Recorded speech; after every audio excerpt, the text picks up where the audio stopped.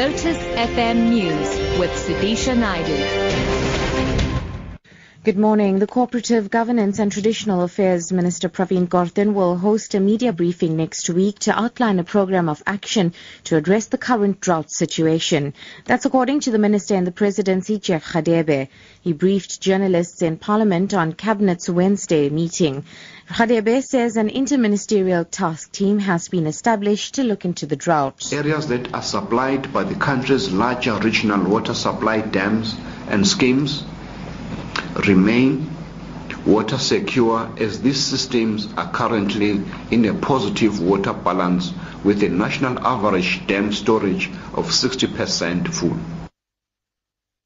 University of Johannesburg Vice-Chancellor Iron Rensburg says a task team that has been established to start the process of insourcing will hold its first meeting today. Rensburg has again refused to address the protesting cleaning staff on the Kingsway campus in Auckland Park, saying their issues are already being addressed. Security will be beefed up at all UJ campuses as the protesters have threatened to disrupt exams, which will start today. Rensburg says today's meeting is a sign of the university's commitment to insourcing.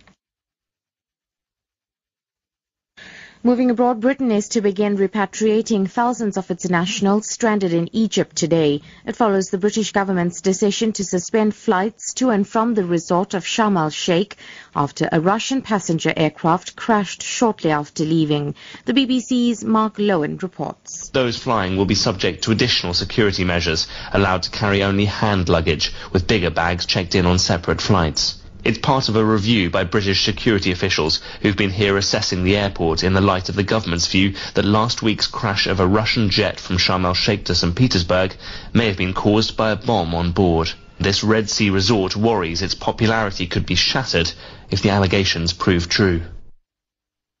And wrapping up back home, a fire that has been raging near Noordhoek since yesterday has been brought under control. The fire ignited early yesterday near Oudtshoorn. Strong winds in the area caused various property to be in danger, but firefighters managed to avert the threat.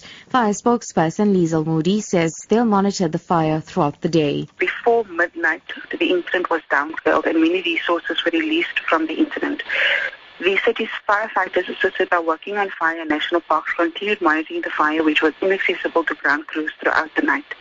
Currently, we have one fire engine with Working on Fire National Park staff on scene monitoring. The inaccessible area is currently not threatened by strong winds. Top story, the Cooperative Governance and Traditional Affairs Minister Pravin Gordhan will host a media briefing next week to outline a program of action to address the current drought situation. I'm Sudisha Naidu for Lotus FM News. I'll be back at 9.